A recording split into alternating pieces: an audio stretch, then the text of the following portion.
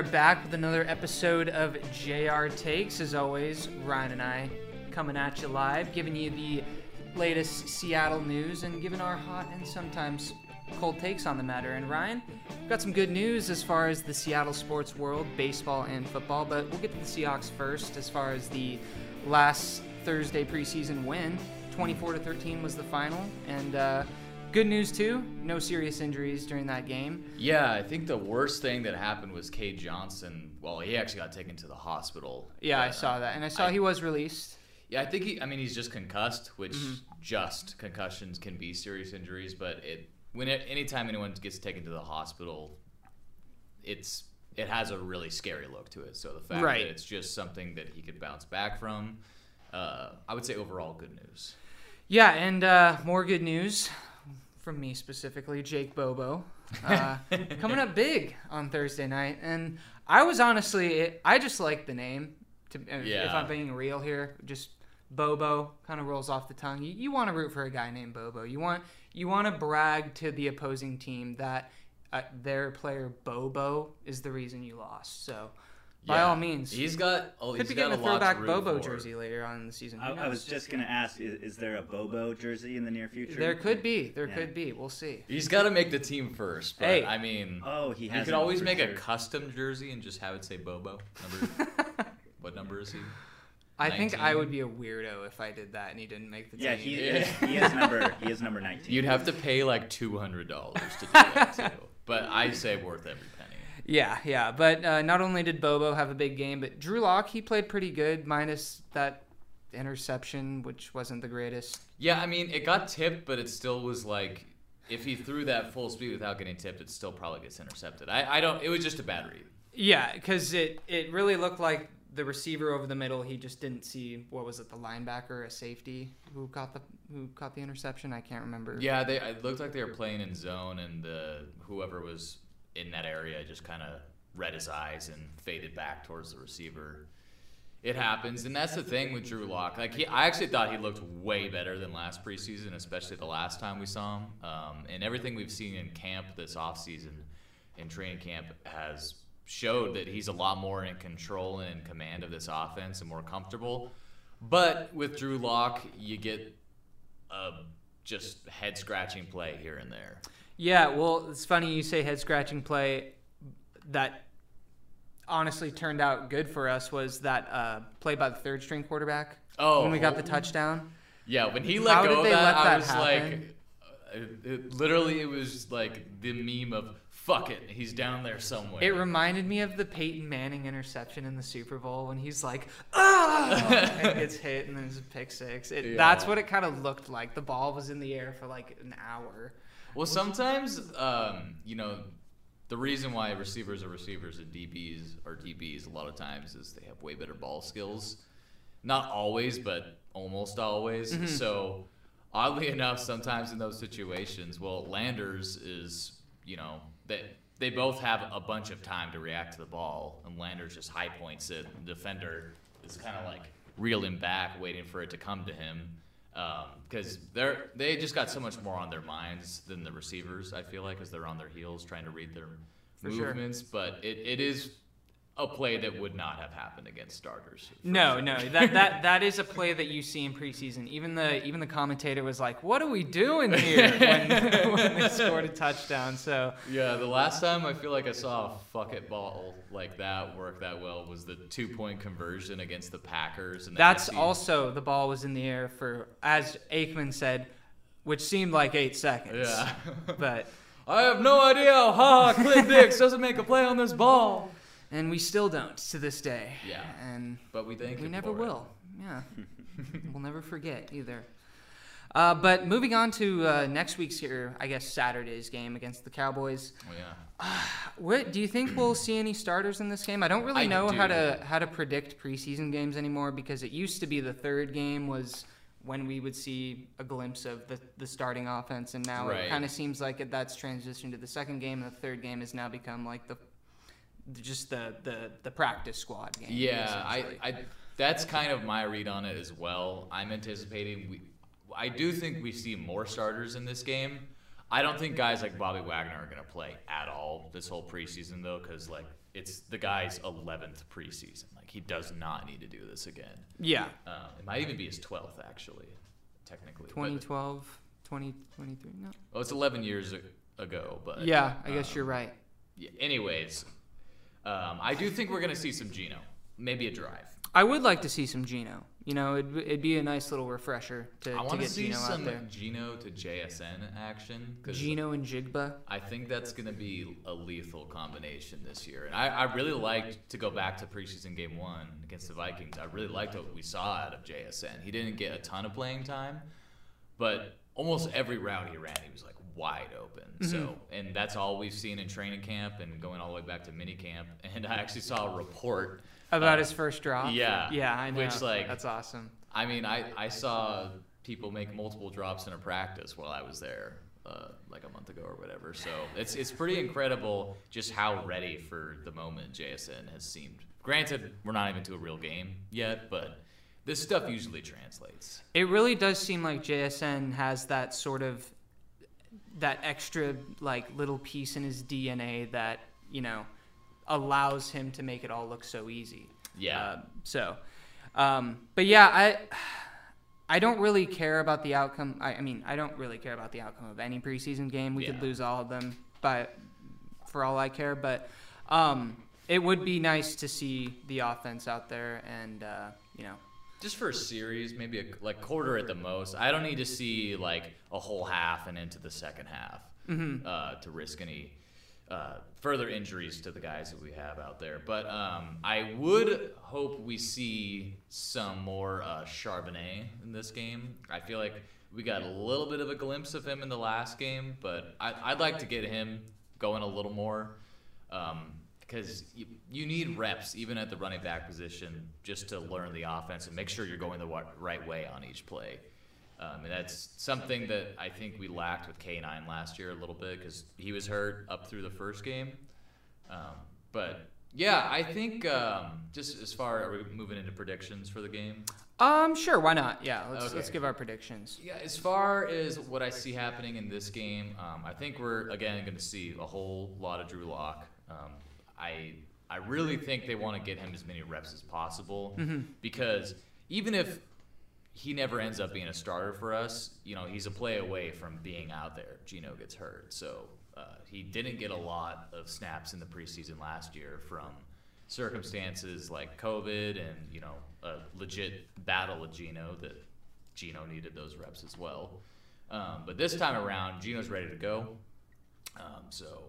And I like Holton. He was fun to watch. He was kind of like almost like Tebow-esque. It was kind of fun seeing a lefty quarterback out there. It always, like, even though I'm left-handed, when I look at a lefty quarterback, I'm like, ugh. It always just looks weird. I think it's because they're faced away from you, so everything looks backwards. Yeah. And yeah, I've seen those videos of like Tua, but edited, so he's throwing.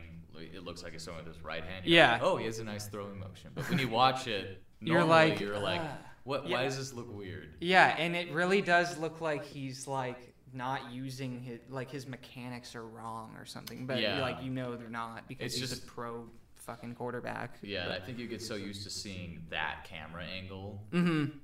But anywho, yeah, I think we're gonna sweep the preseason this year. Is my prediction. I think this team. That's a hot take.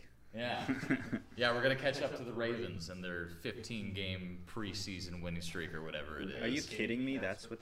Well, the Ravens have not lost a preseason game since like 2017 or something like that. And it's a strange fact. It is very stupid that it exists, yeah. but it is also like it's kind of cool. Another, I don't know what the numbers, Colby. Maybe you could pull this up. The Cowboys have lost like a crazy amount of preseason games. Like, really? With it since the 20th.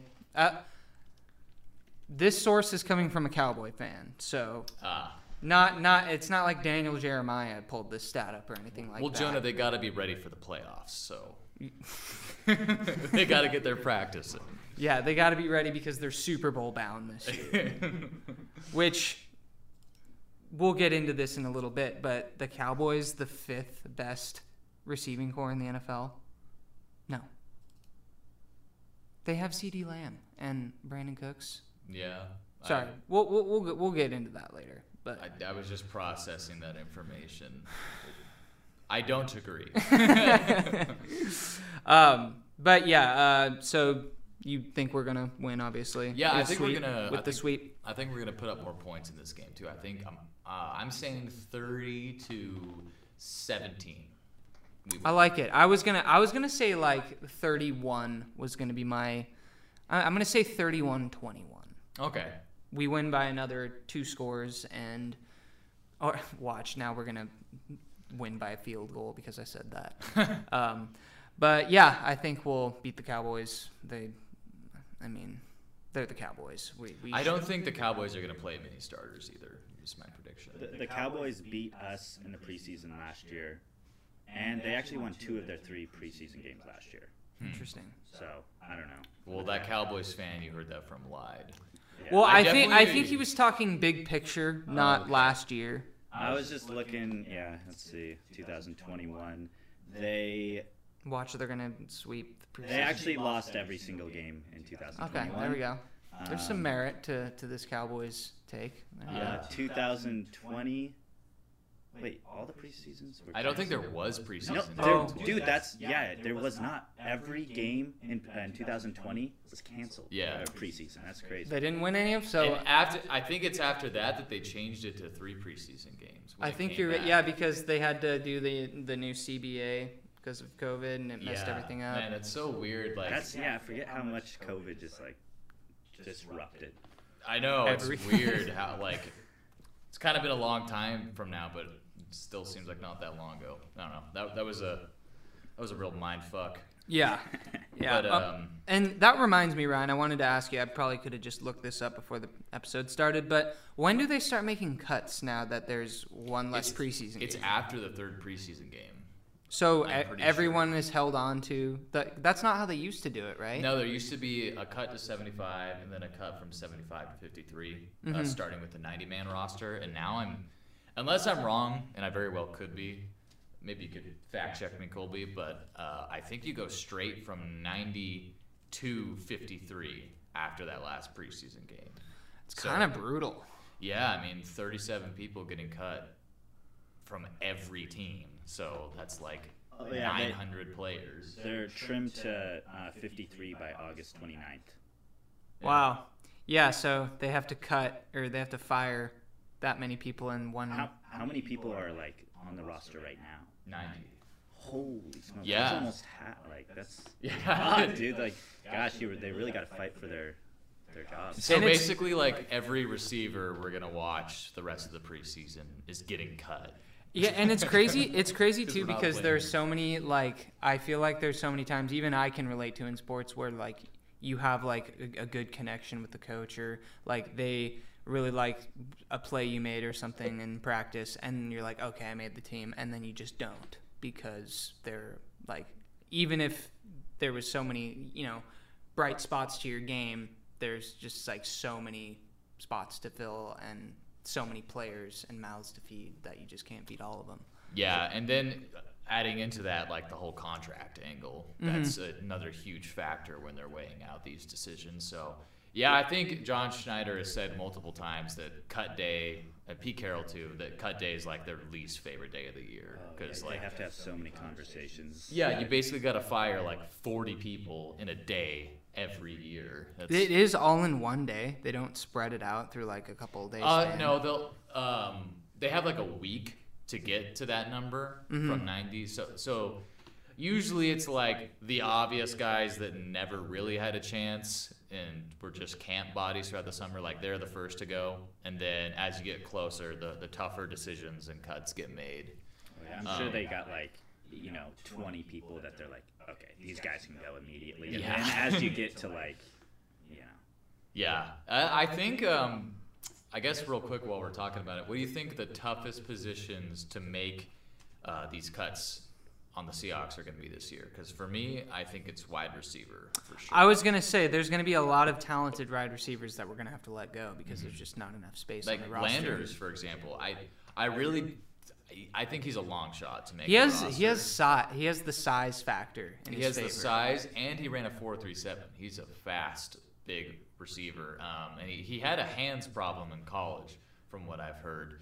But he's caught everything I've seen, and he's continuing to put up highlight plays in camp and whatnot. So to me, he's kind of a guy you look at and you're like, oh, he has a high ceiling. I do like SEC receivers too. I believe he went to Arkansas. I think right? he did. And then I think he went to Georgia before that, if I'm correct. I think you're right. But yeah, that would be a tough player to see go. But who do you got between him and Bobo? Because for me, it's Bobo. Yeah, I can't turn my back. me, I can't Bobo- turn my back on Bobo. Let's just be clear. Quick prediction: I think Bobo makes the team. Yeah? I think he's done enough. Wide receiver 1. I think All pro. I think with a name like Bobo, you just automatically make the team. If he swear. if he doesn't, we are gonna pull a January 6th on Pete Carroll. Just kidding, I'm not like that. But it was a joke. Anyways,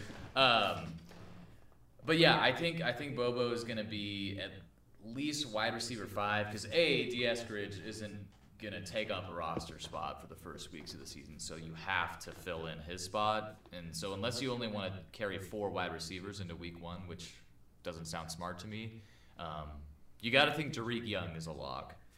So it's basically, to me, the top 3 guys fighting for that last spot are Bobo, Landers, and then Cody Thompson. Mm-hmm. What do you think's going on with Aesop Winston Jr.? So he's looked good. He went to WSU, didn't he? Yes, Washington State, yeah. Yeah, he caught the first touchdown Yeah. From Drew Lock on last Thursday. But I like him too. I just think When did we get him? Because he's 26. is he? Yeah, he's 26. I did not know that. I thought he was a UDFA this year. Yeah. He's probably just been bouncing around the league. I guess so, yeah. Because that name is a little familiar, and then I probably saw him. That's why it's familiar to me. 'Cause Yeah. It's like Aesop Winston. Okay. Yeah, I don't know where he fits into the mix. To me, he's a practice squad guy. I Yeah. think him and Landers both make it to our practice squad. And hopefully they don't get the Bo Melton treatment where they get poached, but we'll see. But that's my prediction. What do you got? Yeah, receiver, I would say that would be tough to see. I guess that's the position group that I've gotten the most familiar with as far as the rookies and the new faces. Corner, I mean... That was going to be my second one. Corner and receiver, I feel like are our 2 as far as positions that are loaded with talent, those 2. So I feel like any corner we cut is probably going to get the Bo Melton treatment. Yeah, just think of I guys guess those like, 2 positions would be my 2 main. even someone like Artie Burns, he could start for multiple teams in the league for sure. Yeah. He might be cornerback 5 right now. I don't know. I don't know how that all shakes out, especially when you consider Julian Love is, basically backup safety and potentially starting nickel. I don't know. I mean, that's a starting caliber player that we paid a decent amount of money for in the offseason for a role. Mm-hmm. So it's, I guess if you just expand that to defensive back, there's some guys that should be playing for someone that might be free agents. Yeah, I guess maybe number 3 behind those 2 positions would be potentially running back, because obviously you have Charbonnet and Ken Walker making the team. And, I mean, does DJ Dallas automatically make the team? I think so. He's got experience. I was going to say that's what he has working in his favor is familiarity with the team. I worry, Kenny McIntosh is injured. I hope he gets healthy and shows what he can do in the preseason, because I'm rooting for that guy. And so that's kind of why I bring up the running back position, because there are, a lot of mouths to feed at that position as well, because that's the way Pete Carroll likes to run things. But we usually carry as many, if not more, running backs on our 53-man roster than receivers, though, because we really value that. I think we've carried at least 4 the last however many years, and at times 5 if you count Nick Ballore. So I actually think McIntosh is a lock to make the roster, because I think we're carrying 4 running backs, especially with the versatility that Kenny brings in the passing game. I think that's he's a candidate to get real playing time as our third down back, kind of filling the Travis Homer role. Mm-hmm. So I agree with you, though, that those guys are all talented and have shown things or were a high draft pick. But the guys behind them that were playing in a lot of the game last Thursday, I honestly can't remember the guy's name, but he was bowling people over and looking really good in that fourth quarter. Our reserve running back. Yeah, I just was looking at his stats, and I was like, who is this? But yeah, I'm annoyed I can't remember the name. Have you guys seen DJ Dallas's picture? Yeah. Dude, yeah, because I'm on like ESPN looking at all the positions, and wow, it's I was just showing the viewers. Yeah, he looks insane. He totally did that. Well, have you seen the photo of Brandon Tanev on the Kraken? No. That's why he did that. That's why he did it. Okay. You should pull that photo up too. Okay. Tanev. Yeah, Tanev on the Kraken. Tanev on the Kraken. I'll pull that up. You guys keep. Yeah, but that's essentially all I had for the upcoming preseason game. I did want to bring up the around the league, or I guess we can go to your segment and then we'll talk about the. Okay. Yeah, so this is something we could have a whole podcast on, honestly. But I was just thinking, every season, obviously, you go into it wanting to win the Super Bowl. But I was thinking about that, and I was looking at this current Seattle Seahawks roster, and I'm seeing some people name them as a dark horse candidate for the Super Bowl this year, and I kind of agree, actually. And I think a good team to compare them to that has done that in the last 15 years or so. There's others that kind of fit, but I'm not going to go there with them. The 2009 Saints came up to me as a team that I thought you were going to say the Ravens, but no, because I think our offense is going to be a lot better than that Ravens offense was. The reason why I think the Saints are kind of a good comparison for what we could do is they have a quarterback that's on his second team. Well, I guess Gino's been on 4 teams, but you know what I mean. Second that's giving him a starting chance. Yeah, in their 30s, and just had a renaissance. Because that did happen to Drew Brees. People forget that. But he didn't flame out in San Diego, but he got replaced. Mm-hmm. So the Saints were his second chance in the NFL. Anyways, entering the prime of his career, or in the prime of his career, throw into a bunch of really good pass catchers with a dynamic passing offense and a defense that is probably going to give up a lot of yards, might give up a decent amount of points this year, but isn't terrible. I think the defense for the Seattle Seahawks this year has a ceiling of being like the 14th best. But I think really, you don't think they'll be higher than that? No, I don't. I don't think that our run defense has improved enough to get to that level. It's fair. But here's the thing I do think about our defense. I think they're going to be top 10, if not top 5, in takeaways. And I think they're going to be a lot better at getting to quarterbacks this year in the pass rush, specifically with the Draymond Jones addition. So the reason why I think that comparison makes sense is the Saints had great quarterback in the middle of his career, throwing to a bunch of really good pass catchers. Excellent offense. I believe the number 1 offense in the league that year. But on defense, they gave up a lot of yards. They gave up a decent amount of points. But they got to the quarterback. Also, just for the record, I'm not saying we should do Bounty Gate. Okay, so just throw that out. I didn't even realize that that was that season. Yeah. We don't have Greg Williams on the staff, so just don't worry about that. Yeah. But they forced turnovers and they applied pressure. And I think turnovers sometimes on defense can be even more important than the consistency of allowing short yardage. Yeah, that's funny. I actually, now that you bring up this 2009 Saints, I remember that season like it was yesterday, because them and the Colts were both like 13-0 going into the week 14 or something like that. And but I don't really remember. I can't pinpoint what the Saints were really good at. Like offense. But because I remember they played the Vikings, which was one of the great NFC championship And think about games. how they won that game and the Super Bowl from a critical turnover. So yeah, that's true. Yeah, I guess I could see us sort of emulating a team like that. Mm-hmm.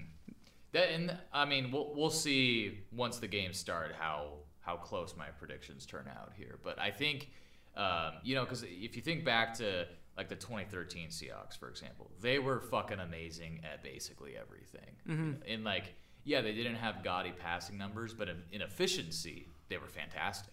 We just didn't throw the ball that much because you had a Hall of Fame running back in Marshawn Lynch and the last good line that we fielded, in my opinion. So I don't think we're that team, but as I was saying, a team like the Saints, I think we could copy that formula. And granted, 2009 was kind of a long time ago now, but I still think it's modern enough to where it applies. It's not like the 64 Browns that we're talking about. So. No. Like the late 2000s were like, I mean, I think the only big difference in today's game and back then is the big hits. Well, I mean, not the only thing, but like one of the big... The absence, that you're not going to see,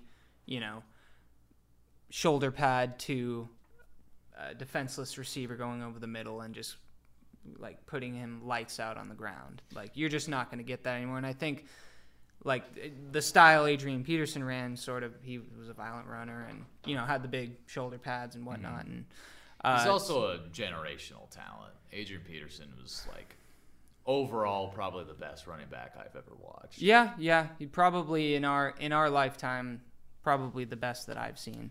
Yeah. So do you think like a 1980s, 1990s NFL team, do you think you can even compare it to like any the modern game? To like any team like that right now. I just think even compare it. I think honestly the turning point is like, because you even go back to the 2005 Seahawks, like that, those times, and the game looks totally different. Like the fullback position basically doesn't exist anymore. Yeah. It's just a total. I feel like things really started to change in the late 2000s. Because that's when people started throwing for 5,000 yards, 4,800 yards. Well, that's all when the time. I think the advancement of technology, cameras, and all this stuff has made a lot of people realize, like, honestly, how violent the game is. Yeah. And because we're seeing it crystal clear. Yeah. And when you can literally see their face moving on their skull after they get hit. Yeah, I think in the HD. the Wes Welker hit, the Wes Welker hit against the Steelers is like probably the most violent hit I've ever seen. And yeah, it's hard to say. But yeah, that was in the late 2000s when the Steelers had a really good defense and they were always playing the Ravens in the AFC Championship game. They were still making big hits like that. Remember, I think it was. Yeah, I feel like I haven't seen a really good hit since Cam played. Jamal Lewis. Do you remember when he got hit in the neck and then just went limp? Yeah. So you don't see hits like that anymore. And honestly, a lot of people don't like that, like a lot of old heads. But I think it is better for the game and better for the game's longevity. Well, and also, are you talking about the Ryan Clark? Yes. Wes Welker. Yeah. That was insane. You can pull that one up. That one, it's pretty brutal. So it's pretty brutal. Let's go to this. And yeah, you're not going to be seeing hits like this anymore. Well, I believe it's third and 7 over the middle. Polamalu got a hand on it. And Ryan Clark laid out Wes Welker when the football was blocked in between. Now Clark's going to say, wait a minute, I thought the ball was coming. What a shot. They'll show it. Okay. Let's see how well we can hear this.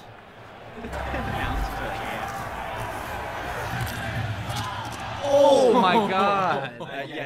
So Jonah and Ryan can't see it, but we heard it.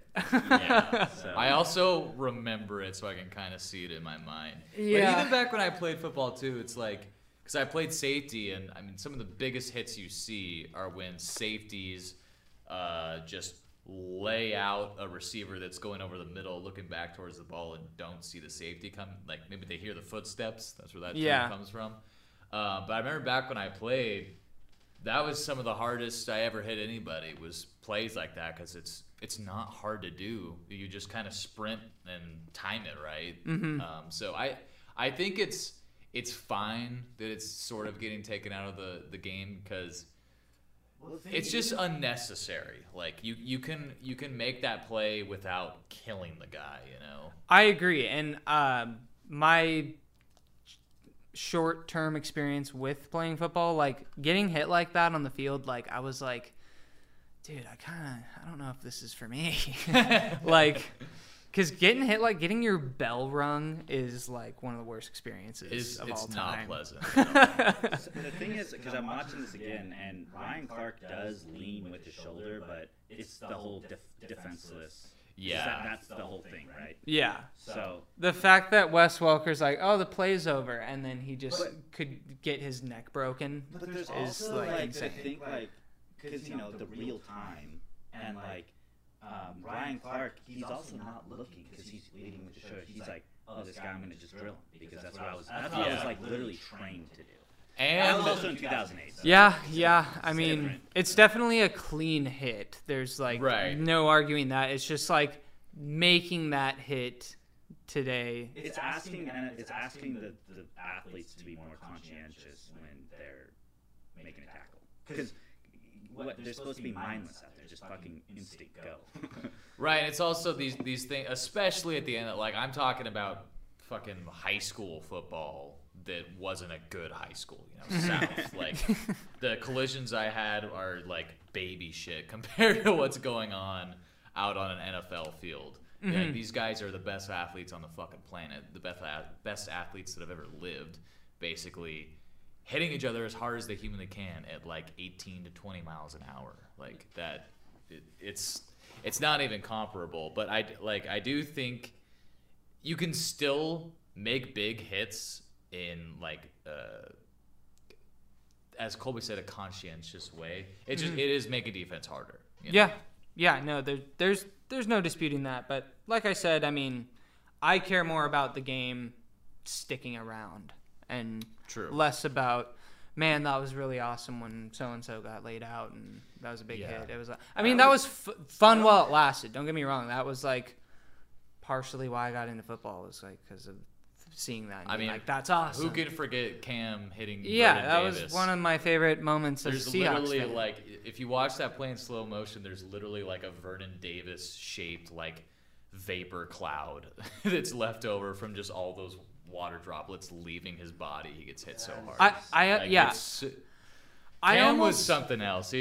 I don't know if he's gonna make it to the Hall of Fame, but he deserves it. I think he. I mean, I guess we're biased as all hell. Yeah, I mean, Seahawks fans. But it just seems like he was such an asset to them getting victory. Yeah, I almost feel, it's just Cam's duration, I think, is what will hold him back from getting into the Hall. Is he not on the? He's not on the Ring of Honor yet. He would definitely be on the.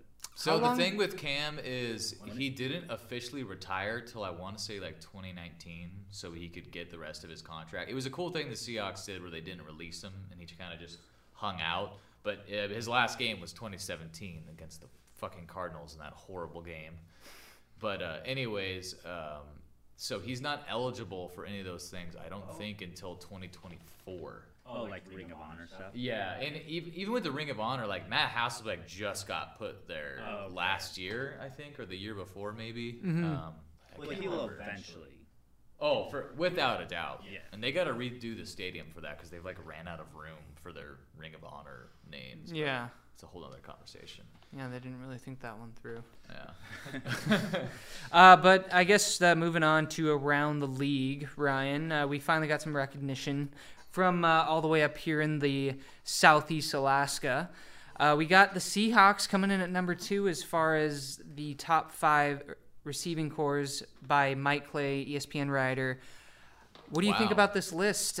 We got number 1, the Bengals, number 2, the Seahawks, number 3, the Dolphins, 4 Eagles, 5 Cowboys. See, honestly, I wouldn't blame anybody for putting the Dolphins above us. Yeah, a lot of people, that was what a lot of the feedback was from the fans commenting on it, and I guess I sort of agree, but I would say big picture wise, the Seahawks I think have the more formidable trio because you have JSN, the young weapon, DK, who just got re-signed, and then Tyler Lockett, who never gets hit, because he probably learned his lesson from the patella tendon and now dives down anytime anyone's about to make a big hit on Tyler Lockett. And also, Tyler Lockett is. I think he's doing the right thing now. Like, Yeah, I have no qualms with him. If it keeps him playing into his mid to late 30s, then I have no issue with. Like the guy is not big. What do you want him to do? Like try to truck a free safety? That's how he gets injured. That's how. Wow. Yeah. Were you saying about him breaking his leg that one time? Or, Yeah, that was sad to watch. I thought that was like the end of like, but he bounced back. He turned into a totally different receiver after that. It's did. kind of It crazy was because insane. he was all about speed before that injury, and now he's just one of the best route runners in the league. Actually, I was looking at some advanced stats last year, and I forget. I think it was like something like EPA per target or something like that. But basically, it was like plotting how effective receivers are against man and zone coverage, and AJ Brown, Tyreek Hill, and Tyler Lockett were like all like right there with the best of the best. I think Tyreek Hill was kind of like far and away the best, but Tyler Lockett was like right behind him. Yeah. So the comparison isn't as crazy as it sounds. Tyler Lockett is one of the best receivers in the NFL, has been since 2018. And I think when it's all said and done, like he's going to be a top 3 Seattle Seahawks wide receiver in our franchise's history. So I think with all that said, it's totally reasonable to put us top 3 in the NFL for receiving corps. I don't know if so we're strictly talking wide receivers here, not including tight ends. Actually, that is a good question. I can actually just fact check that right now because I know. I looked at the post today.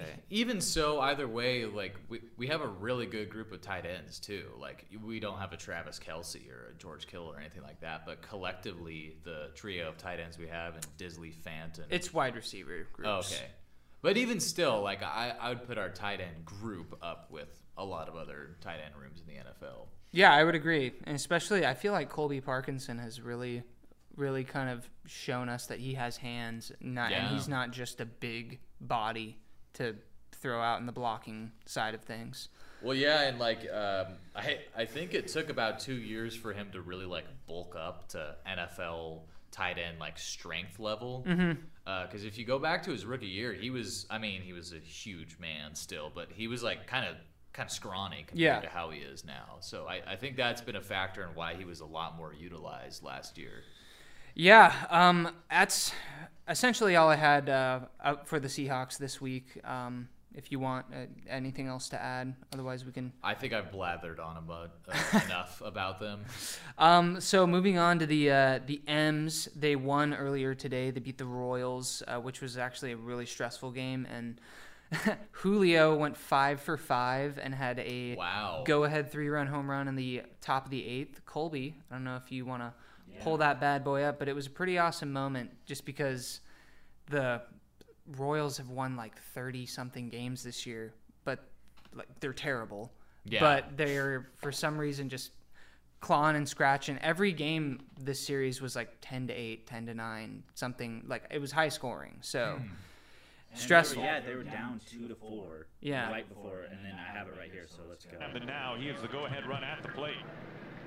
He swings away! Julio with an absolute nuke out to left field! He has given the Mariners he crushed it. It was pretty awesome. Yeah. Has he been kind of turning it on lately? Yeah, the past like 3 weeks he's been just going off. I think, was it the game against the Orioles we ended up losing, I believe, but he tied the game up in the 9th inning, I believe, with a home run or a base hit or something like that. Brock and Salt talk about that game. I think Salt said it was the best loss of the season, which isn't like, it's still a loss. That's such a radio like buzzword segment. I feel like is that the best loss of the season? But I do kind of agree with him in the sense. I do kind of agree with him in the sense like. Even though the Mariners have been losing, like I was telling Colby, after the 8-game win streak, they lost 3 in a row, and they were all games we should have won, but they were against tough teams like the Orioles, who have the best record in the American League. So it's weird. I know, right? It's like it's kind of cool though. I'm glad that the Yankees are not relevant for once when we are good. Yeah, Like they're fuck always them. good when we're good, and it's super annoying. But yeah, it's pretty awesome seeing Julio and the boys coming alive to end the season. We're only 3 back behind the Astros, and if the Astros can start dropping games and the Blue Jays can start winning and we can keep winning, then the Astros might not even make the playoffs, which That'd be would be awesome. like almost as good as us making the playoffs. But yeah, very, very excited to see what's in store the next month. Just given the fact that, I mean, if we win those 3 games that we lost, I know that's kind of a silly statement given that, I mean, we lost 3 in a row. So yeah, we needed to win all 3 of those, but we could have, and we'd be staring at a 14-game win streak right now if we had won those 3 games that we were in the thick of winning. We just lost in the 9th or the 10th in one of them. So I swear the last couple seasons with the Mariners, it's just been like you get to like this point in the season, and then we are like, oh yeah, we're 3 games away from winning the division. Like I swear, they always turn it on at the end of July or middle of August. They just really does feel start like to. we've kind of been living in that territory for a while now. It's just, you know, we were getting closer and closer than we finally did it last year.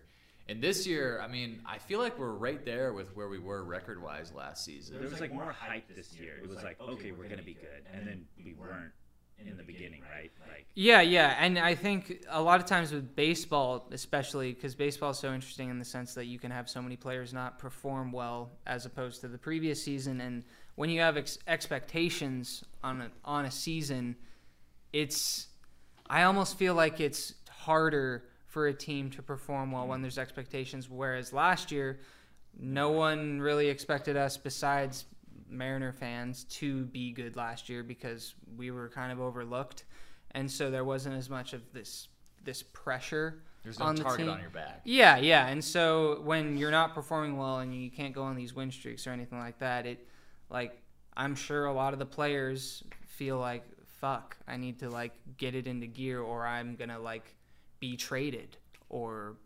that's kind of just the way it goes in baseball. You like if you the Mets, they had Justin Verlander, Max Scherzer, and Jacob deGrom, all 3 of the best pitchers in baseball, and now they're all gone, and they were all on the team at the start of the year. So it just That's goes to crazy. show when you don't perform and when you're supposed to, they'll clean house by the trade deadline and start over. I feel So- like the Seahawks and the Mariners were very similar in that sense because last year the Seahawks were expected to do terrible. Yeah, I And look mean, what happened. Yeah, I literally saw them at the bottom of some power rankings going Yeah. into the season. we were last year, which 32nd. I always by, thought that was dumb. Who was it that ranked us 32nd? It was like some. Some East Coast. It was. I think it was All of like them are East Draft Coast. Kings or something stupid like that. Ranked us like 32. Well, I remember Adam Shine, I think his name is, or whatever. The poor man's Adam Schefter. Yeah, I was gonna say. Yeah. But anyways, he did this segment about how the Seattle Seahawks quarterback competition is the most pathetic quarterback competition he's ever seen. It's where Oh my quarterbacks go to die or I something remember like that. And then Geno Smith has a fucking like Electrifying. revelation of a season. I mean, you go back and watch Geno's performance against the Saints, and we didn't win the game, but Geno put up some of the most spectacular throws I've ever seen in, like 17 years of watching football in that game. Like, And that's with watching Russell Wilson every week. that's what makes it so crazy is Wilson consistently put up at least 1 or 2 throws a game that you were just like, how could anyone make a throw that good? And Geno had some throws in that game that were just as impressive. I mean, that throw to Lockett for a touchdown, you know the one I'm talking about. Yeah. It's like a play action and quadruple coverage, and Geno just like whoop, rip between all of them. Like, that's one of the best throws I've ever seen. So I guess what I'm trying to say with Geno is like in comparison to the Mariners, they had all these expectations at the beginning of the year and they didn't really meet those up until recently. And I'm kind of like, I feel like Geno is going to be the same story. Like Geno now has expectations. Now that's scary. Geno is expected to. We have to assume Geno is going to meet X, Y, and Z, and then some to get us over the hump. So I just hope that Geno can just do everything that we assume he's going to do, and then more. Well, I think to that note, I mean, he's got an improved O-line. I mean, Abe Lucas and Charles Cross are only going to get better. We lost. Didn't we draft some promising O-line people? In the later rounds, I don't anticipate. Yeah, Anthony Bradford and Olu Mattia. We got a center. Olu. Yeah. Yeah. Oluwatimi. From that's his Michigan? name. Yeah. Yeah. Oluwatimi. It's a tough name. But anyways, I don't think either of them are going to start this year, especially not Bradford. I think he's got potential, but he was very bad in pass protection last Thursday. Like extremely. So he's not ready, but he might get there. Well, and his first name is Olu, and the beginning of his last name is also Olu. Yeah, his full first name is like 20 letters long. I couldn't pronounce it right if you paid me for it. Olu, but oh man, I'm so bad with pronouncing. You guys know. I'm not To be fair, I'm pretty sure even like the professional ESPN radio guys can't even pronounce the name correctly. Yeah. And they like. We'll get good at it though. Because I remember. You say Olu. Or Olu is fine with me. Olu, we know who you're talking about. Well, what did you think the first time you saw Ndamukong Suh? Like I don't know. I was like, like, someone just go. Yeah. And then a few years go by and you can say it like that. So I'm sure we will all get there.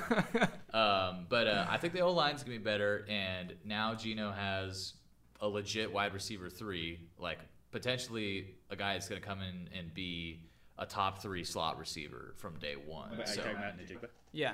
I am talking about Njigba. So I see no reason why Geno would regress other than just he wakes up and forgets how to play quarterback, which I don't anticipate happening. I agree. I see no reason for it. I just would worry about, consistency is all. It's just the other parts of the team of like why would be losing. I mean, I don't know. Because I feel like Geno's going to do his job. Yeah. Yeah, and we don't really even need him to. He was fine last year. We don't need him to be better than that. It'd be great if he was, but I think, you can win a Super Bowl with the type of play we were getting out of him last year. He wasn't holding us back. Garoppolo, the 49ers, what was that when they won a Super Bowl? They lost to the Chiefs. Yeah. Oh, they went to the Super Bowl. Yeah, with Jimmy. With Jimmy. And Jimmy, a lot less than I think Geno, right? Oh, yeah. Agree with that? Jimmy has never played a season like the one Geno just had. Not even close. Jimmy also ran out of the back of the end zone last year. So,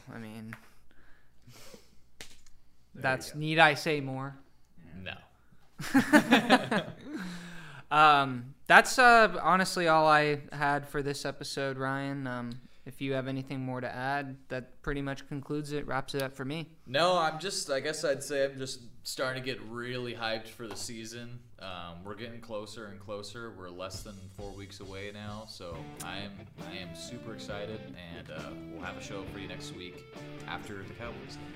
I want to do a 2 early predictions before the season starts on MVP, Rookie of the Year. Let's do that. All of those big awards. So who knows? We might see a 39-year-old quarterback win an MVP this year. I don't really know. Maybe we will. He's gonna break his collarbone. And he's gonna see Zach Wilson by week 4. All right. Well, that pretty much does it for me. So that's all we got for you this week. Yep. Thanks for stopping by. Thanks for listening. Catch you in the next one.